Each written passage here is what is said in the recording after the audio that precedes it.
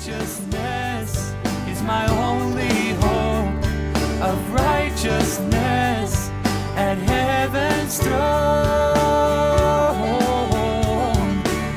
Yeshua, my bride. Hi there, everyone. Welcome to the Voice of My Beloved podcast with Braden and Tally. We are going through the Song of Songs through a series here, and we're here getting ready for Sukkot. We're starting Sukkot here tomorrow, which we're super excited about, and we've been making preparations and getting ready to build sukkahs. And this is such an exciting time of the year, one of our favorites for sure. We're missing Israel, but we're also going to be joyful here. So, right.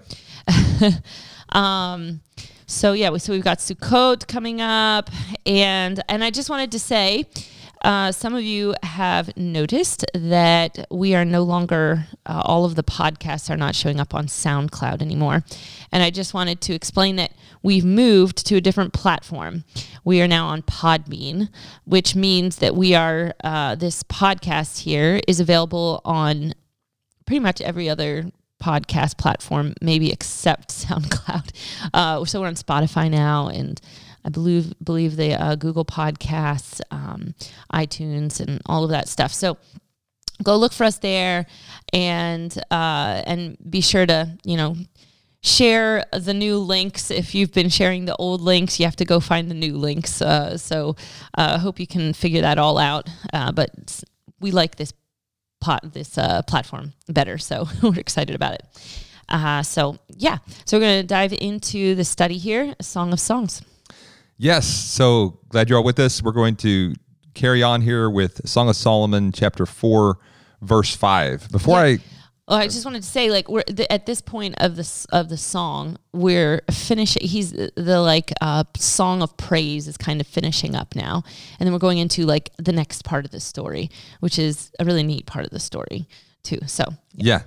I want to share a little quote with you all out there from Charles Spurgeon. This is a famous 18th century preacher out of England, but he says, "If I must prefer one book above another, I would prefer some books of the Bible for doctrine, some for experience, some for example, some for teaching, but let me prefer this book above all others for fellowship and communion." So I think that's a pretty profound statement from a 18th century preacher. He saw the Song of Solomon as the book to be preferred for fellowship and for communion. Mm-hmm. The heart of this book is to fellowship, the fellowship of knowing God, of knowing his heart, knowing his passion for his people. Mm-hmm. And so this section that we're going to get in today is really speaking of that. We're getting into the heart of the book, you could say. Mm-hmm. And one of the phrases we're going to get into is, "You have ravished my heart." Wow, that's the bridegroom speaking over his bride, that he is ravished. He is so just overflowing with emotions towards his bride. Mm-hmm. And this really helps us put meat on the bones of the revelation of why Yeshua gave his life for us, right? Because he did it out of love. He did it out of this great love that he has for his people. And so it helps us to get the emotion behind it. It's not just in a total vacuum, or just it helps us to really engage with the emotion of why he did what he did. He did it out of love. Right. So here we are. We're in chapter 4, verse 5. It says, "Your two breasts are like two fawns, twins of a gazelle, which feed among the lilies." So he's finishing up here in chapter 4 with this. It's one of the longest praises that he gives to the bride. And so this is one of the statements he gives towards the end of that. Your two breasts are like two fawns. And so breast in the Song of Solomon speak of the ability to nurture. So it's the bride is able to bring in those that are needy of nurturing, of needy of nourishment, and she's able to help them. Peter talks about the milk of the word, right? And so Tally right now, she's nursing our little baby Gilad, and he's getting really fat. He's getting healthy on that milk. But in the same way, new believers and people that are immature are able to be nurtured by the bride. Mm-hmm. And so that's one of our callings, is to be mature, to be able to nurture those that are coming into the faith with the pure milk of the word. As we minister the word, we are this, the supplying of that milk is going to bring nourishment and strength to the body. Yeah, and also just to remember, one of the names of God is El Shaddai, Right. which is also the breasted one. And so so this is another A lot of times referred to as God, my provider. God, my provider, exactly. but literally- Nurturer. Yeah. And but Literally, it is the one that is supplying that milk. So Right. it's a pretty wild concept, but that's one of his names, El Shaddai. Yeah. So as the bride, it's almost like we're seeing that example that God is to us. We're being nurtured by him, El Shaddai, and then we're able to nurture others in the body through our, and this is something that Nancy Campbell talks a lot about as far as our role as women to nurture our children, that this is part of God's identity, is a nurturer, is the breasted one, the one that's nurturing his people. And so yeah, it's a pretty high calling. Right. And then we see here in this verse that she's feeding among the lilies, and this speaks of purity and innocence. In the epistles, it talks about to the pure, all things are pure. And so this is the bride. She's feeding among the lilies. She's able to minister innocence and purity to those that she's ministering to. And so this is a powerful place for her to walk in. Next verse, chapter 4, verse 6, until the day breaks and the shadows flee away, I will go my way to the mountain of myrrh and to the hill of frankincense. So the first line, until this is a voice switch here, right? Is this the bride speaking? Yes. So here the bride speaking, until the day breaks and the shadows flee away. And she said this before, back in chapter 2, but she's saying it again. And this speaks of, she's waiting for that dawning of the kingdom, right? Until the kingdom comes in fullness and the shadows flee away. The shadows can refer to those areas of compromise, right? The light is not fully shining on her. She's waiting for that day when all those shadows flee away. I'm just standing in the radiant light. There's no shadows. There's no darkness. There's nothing that's keeping me from walking in 100% obedience. Yeah. So until those shadows flee away, I will go my way to the mountain of myrrh. She's saying, in a sense, that this mountain of myrrh, we've discussed this already in previous podcasts, but the myrrh is speaking of sacrificial commitment and love. And so she's going to this mountain of myrrh to recommit, to say, I'm willing to go all the way. I'm willing to even suffer for your namesake. And this is part of those shadows fleeing away. A lot of times the shadows, the compromise in our life are related to our reluctance to deny ourselves, right? We enjoy the comforts. We enjoy the seeming pleasure that we get from whatever sin that we're attached to. But she's saying, I'm going to go all the way. I'm going to go to that mountain of myrrh, lay down my life so that those shadows will flee away. Yeah, I'm also thinking of shadows in, a shadow is like, it's like a, what's it called? A reflection of me, kind of, but it's like this dark, very undefined reflection of me. And I'm just thinking about the kingdom.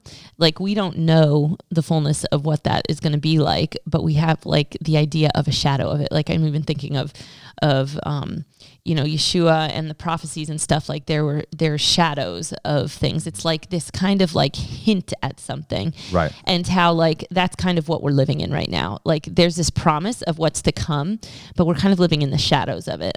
We're in the not detailed quite. We don't know exactly what's coming, right. And the enemy can use that to be say, oh, it's not really real, or it's not, the enemy uses it because it's so undefined that it kind of it makes us doubt the reality of it. But she's here, she's committed to I'm going to keep on going until the shadows are gone, until it's real, you know? Yeah. By faith, she's going to press on. Yeah. That's great. So then one really powerful part I realized in the Hebrew, I was just sometimes before we do the podcast, I like to just look at the Hebrew, and I noticed something really powerful this time. For those that are familiar with the Torah portions, there's a weekly Torah portion in Israel. There's one Torah portion that's called Lech Lecha, and it's the Torah portion when God speaks to Abraham and says, go to a land that I will show you. And so that word go is actually two Hebrew words, Lech Lecha, which means lech means go, and then lecha means to you. So one of the understandings that is taught from this Torah portion is that when God called Abraham to go, he said, lech lecha, he was really saying, go to you. Basically, go to your true calling, right? When you follow God, the truth behind this phrase is that when you follow God, you're actually finding yourself. You're finding your true purpose, right? And so in this section of the Song of Songs where it says, I will go my way, there's a very similar statement. She says, elech li, which is basically the same Hebrew words, just put in a different tense. She says, elech is I will go, and then li is to me. So saying, I will go to me. It's almost like it's a response to the lech lecha, and then you say, elech li, like I will go to myself. Yeah, right. It's a response. Right. And it's going in this path of obedience. She said, I will go my way to the mountain of myrrh. And similar to Abraham, he sacrificed, right, to follow God. He had to leave behind all that was familiar to him. And so the bride here also, she has to leave what's familiar and go to this place of sacrifice. So she says, elech li, I will go my way to the mountain of myrrh. And we see Yeshua referring to this too in Matthew 10:39. He says, he who finds his life will lose it, and he who loses his life for my sake will find it. And so here's the bride. She's actually finding her life as she loses her life in the mountains of myrrh. And so this is a powerful thing for us to realize, is that as we embrace the mountain of myrrh, as we embrace the way of the cross, we are going to find ourselves. We're going to find true meaning and purpose in our lives. Mm-hmm. She goes on and says, I will go my way to the mountain of myrrh, to the hill of frankincense. And so just want to look at this for a second. The mountain of myrrh symbolizing sacrifice, and then the hill of frankincense is symbolic of prayer. We see the incense in Revelation speaking of prayer. So this hill of frankincense is referring to her prayer life. She's going to go in the way of sacrificing, denying herself, and then also on this hill of frankincense. And so there's an understanding in this that, sometimes we think, oh, wow, I've got to spend hours and hours and hours in prayer in order to overcome this mountain of sacrifice, in order to be prepared to overcome this mountain of sacrifice. What this verse teaches us is that we don't have to spend, exorbitant amounts of time in prayer to overcome the mountain of sacrifice. It's a hill of frankincense. On that hill of prayer, even a small amount, even just a basic commitment, I'm going to pray every day. And, it doesn't have to be, like going to a closet for, especially if you're a mother, right? You only have a certain amount of time. Right? Yes. We got to have the hills of frankincense. Yeah. Do you have a hill of frankincense? But this is going to help you. You're going to be able to overcome the mountains of trials in your life, even from that hill of prayer. Yeah. I think some of us look at prayer as a mountain. Right. But yeah, I think that the perspective is like, it's almost discouraging when you think, there's this constant, like, I don't pray enough, or, and I think it is important to know, like, how much God works in what we give, in the time that we are allowed to give. Not that exorbitant times of prayer are at times God will call us to that, to have right, really, we see that in the scriptures, Yeshua would spend all night in prayer, so there's definitely a place for that. But oftentimes, especially if you're a mother, father, you can sometimes be self-condemning that you're not, expending this exorbitant amount of time in prayer. Yeah. But this verse teaches us the bride, from that hill of frankincense. It's a hill. It's not just a little mountain. It's still a hill. It's still a substantial thing. But from that hill of prayer, you'll be able to overcome the mountains of myrrh, the mountains of sacrifice. Mm-hmm. Mm-hmm. Verse 7, moving on, he says to the bride after this commitment to go, she just has intentions, right? She says, I will go. She hasn't even gone yet. But then he just gushes with this praise to her. He says, you are all fair, my love, or you are all beautiful. There is no spot in you. So up to this point, he has said you're beautiful. But this is the first time he says you are all beautiful. He just has such a praise to give her right now. He's overcome really with her commitment to go to these mountains of myrrh, to lay down her life. So it makes me think of Rebecca. She says, I will go, right? The family asked Rebecca, Isaac's wife, will you go? She says, I will go. And this is a beautiful thing when we say, I will go. It makes me think of the old song, I will follow him, right? No turning back, right? And so this is a beautiful thing when we say, I will follow you. And he just says, wow, this is beautiful to me. There is no spot in you. And I want to just look at a few scriptures here on the spots. So we have Ephesians 5:27, that he might present her to himself a glorious church, not having spot or wrinkle or any such thing, but that she should be holy and without blemish. So here he's telling her, you're without spot. Your obedience and your commitment to me is so amazing. There's no spot in you. Another verse here on this without spot theme, 2 Peter 3:13. Nevertheless, we, according to his promise, look for new heavens and a new earth in which righteousness dwells. Therefore, beloved, looking forward to these things, be diligent to be found by him in peace, without spot and blameless. This is something that requires diligence on our part, is that we would be found without spot and blameless before him. Mm-hmm.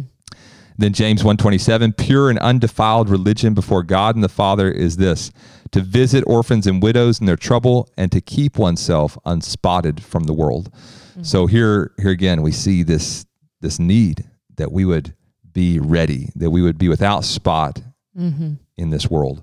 Yeah, and of course that makes us think of the bride's linen wedding dress too, that clean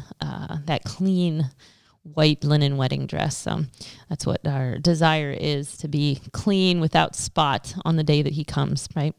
Yes.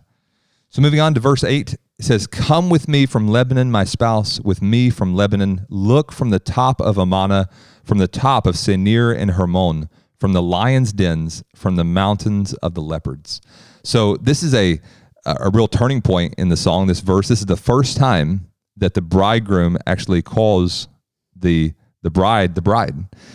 This the Hebrew word kala. It's right there where it says, come with me from Lebanon, my spouse. That's also the word bride. So this is the first time that he refers to her as the bride. And so this, going back to that point where she says, I will go to the mountain of myrrh. This is a real transition in her life where, he loved her extravagantly before, but now she's agreeing to enter into this place of taking up the cross, right? Of taking up the cross and following him. Mm-hmm. And this brings the bridegroom to say, you are the bride. You are the one that is willing to follow me, even in the place of suffering. Mm-hmm. So, this word kala in Hebrew is also a word that we see in the Bible that means to complete. So we know, just as in marriage, that a husband and wife complete one another. Mm-hmm. This is also the case with the bride of Messiah, that she is one who completes the bridegroom. Mm-hmm.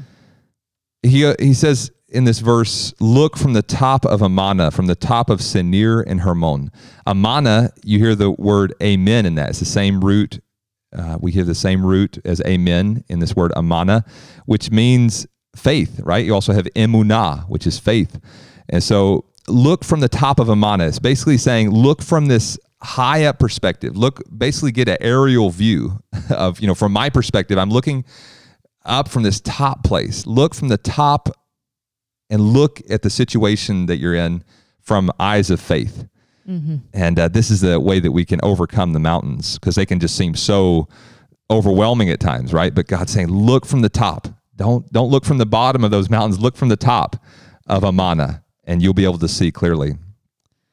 From Hermon and Senir. Hermon is up in the north of Israel, very up in the north, actually in Lebanon. And on a clear day, you can actually see the peak of Hermon. It's one of the tallest mountains in the region.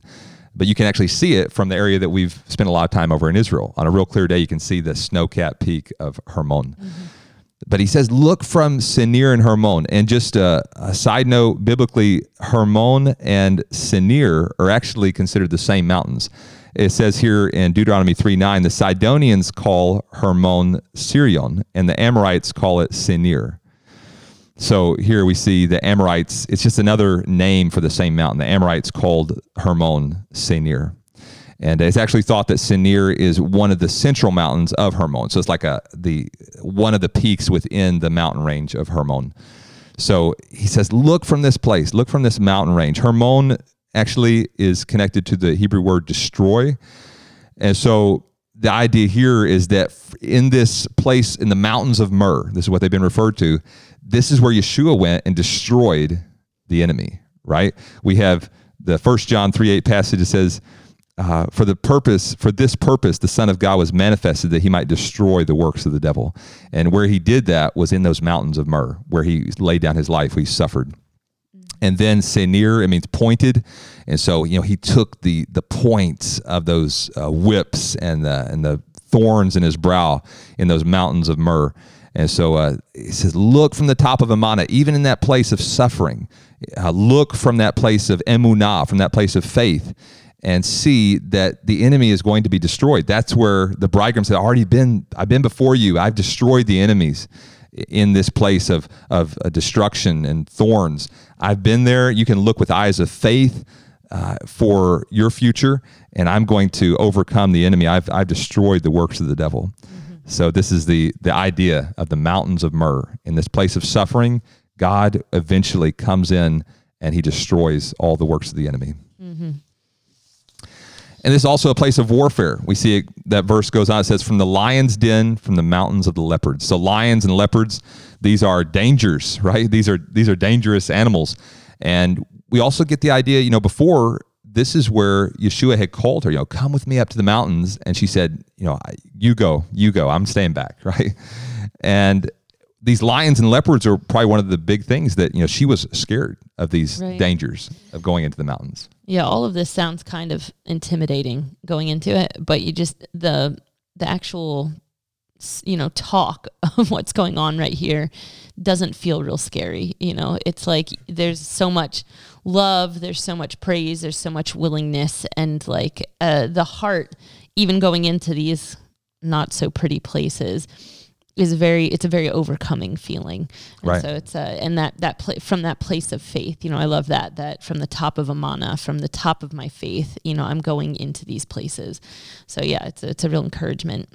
Yeah, so it's a place of warfare, and to be effective in warfare, we must have faith. We must have that shield of faith that is able to quench every fiery dart of the enemy. Mm-hmm. So she's following him into this dangerous place because she has faith that he's going to be with her through it. Moving on to verse 9, you have ravished my heart. The Hebrew word, some Hebrew words just sound really neat to me. The Hebrew word for this is libavtini. Libavtini, right. Libavtini, yeah. Is that what it is? Okay. Yeah. I think so. Let me just check it real quick here. I've got the Hebrew Bible right here. So it's in verse 9. Libavtini. Yeah, you have ravished my heart. That's good. So there's a name. Anyone want to name your child? You have ravished my heart, my sister, my bride. You have ravished my heart. He repeats it. You have ravished my heart with one look of your eyes, with one link of your necklace. So to ravish, it's just look at this word. Mm-hmm. Biblically speaking, and even the English word, the definition is to overwhelm with emotions of delight because of one who is unusually beautiful, attractive, pleasing, or striking. So here, the bridegroom, he's just gushing with love, right? You've ravished me. You've ravished my heart. Libavtini, you've ravished my heart with one look of your eyes. Mm-hmm. She's not even yet gone to the mountain. She just has her intentions to go, but yet he's just overcome with this passion. Wow, you are amazing. She even knows what she's getting herself into. It's like, I'm going to go, even though, and they're talking about all the things that could happen out there. Right. Yeah, it's an amazing thing. He says, with one look of your eyes, when we set our hearts to look to Yeshua for our help, to just gaze upon the glory of the Lamb of God, there's a emotional reaction from him. Mm-hmm. He's overcome with desire. He's overcome with passion. And so let's be encouraged to keep looking to him in prayer and worship, just to keep our eyes on him. And then he says, with one link of your necklace. The neck speaks of the will, that the neck is what turns your head, what direction you're going. So it speaks of the will. And so this necklace that adorns the neck is speaking of her commitment to obey. She has the will to obey the bridegroom. It says, with just one link of your necklace. This speaks of even the small turning or the small acts of obedience that we choose him. Just with one link of her necklace, he's overcome he's just ravished by these small acts of turning our will to obey him. It makes me think of Matthew 10:42. It says, whoever gives one of these little ones only a cup of cold water in the name of a disciple, assuredly I say to you, he shall by no means lose his reward. So this is the heart of God. He notices even the very small things, even the one link of a necklace. It's just pointing out this truth that he notices every small part of our hearts to turn to him. And he's overcome by even the small things. In our minds, we think, we need to do some massive thing to really get God's attention. No, he says, you just give a cup of cold water to somebody and you're going to get a reward for that. It's just one look of your eyes, one link of your necklace. Yeah. Yes. That's good. Okay. Moving on to verse 10. It says, how fair is your love, or how beautiful is your love, my sister, my spouse. How much better than wine is your love, and the scent of your perfumes than all spices. So if you remember back in the first part of the Song of Solomon, this is what the bride says. It says, your love is better than wine. And now the bridegroom is saying the exact same thing to the bride. Your love is better than wine. And so this is an amazing thing. We unpacked that back in one of the beginning podcasts about this. Maybe one of the very first ones about the wine, how the wine represents the goodness, even the good things of pleasure in this life, but God's love is better. And so now the bridegroom is saying, it's an amazing thing that he says this. The bridegroom looks at the bride and says, your love is better than wine. He made the whole world, the galaxies. He made, all these amazing things that he could take pleasure in. But he says, your love is better than all that. That's an amazing thing to think about. And the purpose of this is for us to really grab a hold of it and go, wow, he takes delight in me more than all the creation that he has made. He takes delight in me. And so just to really grasp that is amazing. And he says, you're the scent of your perfumes and all spices. The scent is, the scent of a flower. It's speaking of the inner nature of that flower. And so when he speaks of the scent of something, he's speaking of the thoughts of the inner beauty of something. And this is a challenge for all of us to guard our meditations. The inner thoughts of our heart would be this fragrant spice, and that's what he's speaking to the bride, even, prophetically. This is who you are. You're beautiful. Even in the inner part of your heart, you bring forth this perfume that's better than all spices. This is where the bride's going. Yeah. I'm also thinking of the incense that goes up, which is our prayers as well. Just how our prayers, even the scent of that, of that incense that's going up, is more beautiful than all spices. It's like the most pleasing aroma to him. Right. And so just that parallel as well. Last verse we're going to do today, verse 11, your lips, O my spouse, drip as the honeycomb. Honey and milk are under your tongue, and the fragrance of your garments is like the fragrance of Lebanon. So this is a verse just speaking of our words being like honey. We have Proverbs 16:24. Pleasant words are like a honeycomb, sweetness to the soul and health to the bones. And so then we have a reference to this under the tongue idea here in Psalms 10:7. It says, his mouth is full of cursing and deceit and oppression. Under his tongue is trouble and iniquity. So this idea of under the tongue, it's like it's not on the tip of the tongue, it's under the tongue. There's it's kind of speaking of our thoughts, like something that we're mulling over, right? Yeah, it's not necessarily coming out of our mouth, but it's like inside our heart. Yeah, inside. So the wicked man is speaking of it in Psalm 10. He under his tongue is trouble and iniquity, but the bride under her tongue is honey and milk. And milk and honey these are the two defining things of the promised land, right? The land of milk and honey. So the bride here, she's got that under her tongue. She's just she's meditating on the beauty of God's promises, on his promises to his people, that she's a part of that. And so this is a powerful thing. And I also think of the Psalm 15 where it says that this man who will never be moved speaks the truth in his heart. And I think of that, almost like that being the under the tongue as well, speaking the truth in our hearts, those words that are under our tongue. To close, I want to share some of Charles Spurgeon's thoughts on this idea of honey. He says, a little caution to some of you that talk too much. Some of you do not let your words drop as the honeycomb. They gush out as a great stream that sweeps everything before it, so that others could not thrust in a word edgeways. No, not if it were squeezed together and sharpened at one end could it be got in. They must talk. Their tongue seems set on a hinge like a pendulum, forever going on, swing, swing, swing. Now Christ does not admire that. He says of his church in his commending, her lips drop as the honeycomb.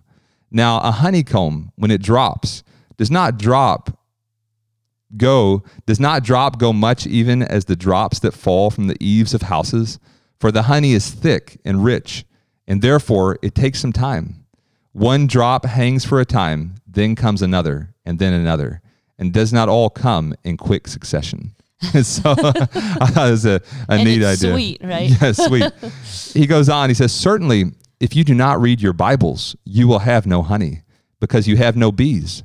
But when you read your Bibles and study those precious texts, it is like bees settling on flowers and sucking the sweetness out of them. Gotta love Charles Spurgeon. Yeah. That's great. So just that idea, yes, that our words be like honey, that they're coming out of the honeycomb, that they're sweet. They're not just well thought out. Yeah, they're well thought. We could all use help with this, right?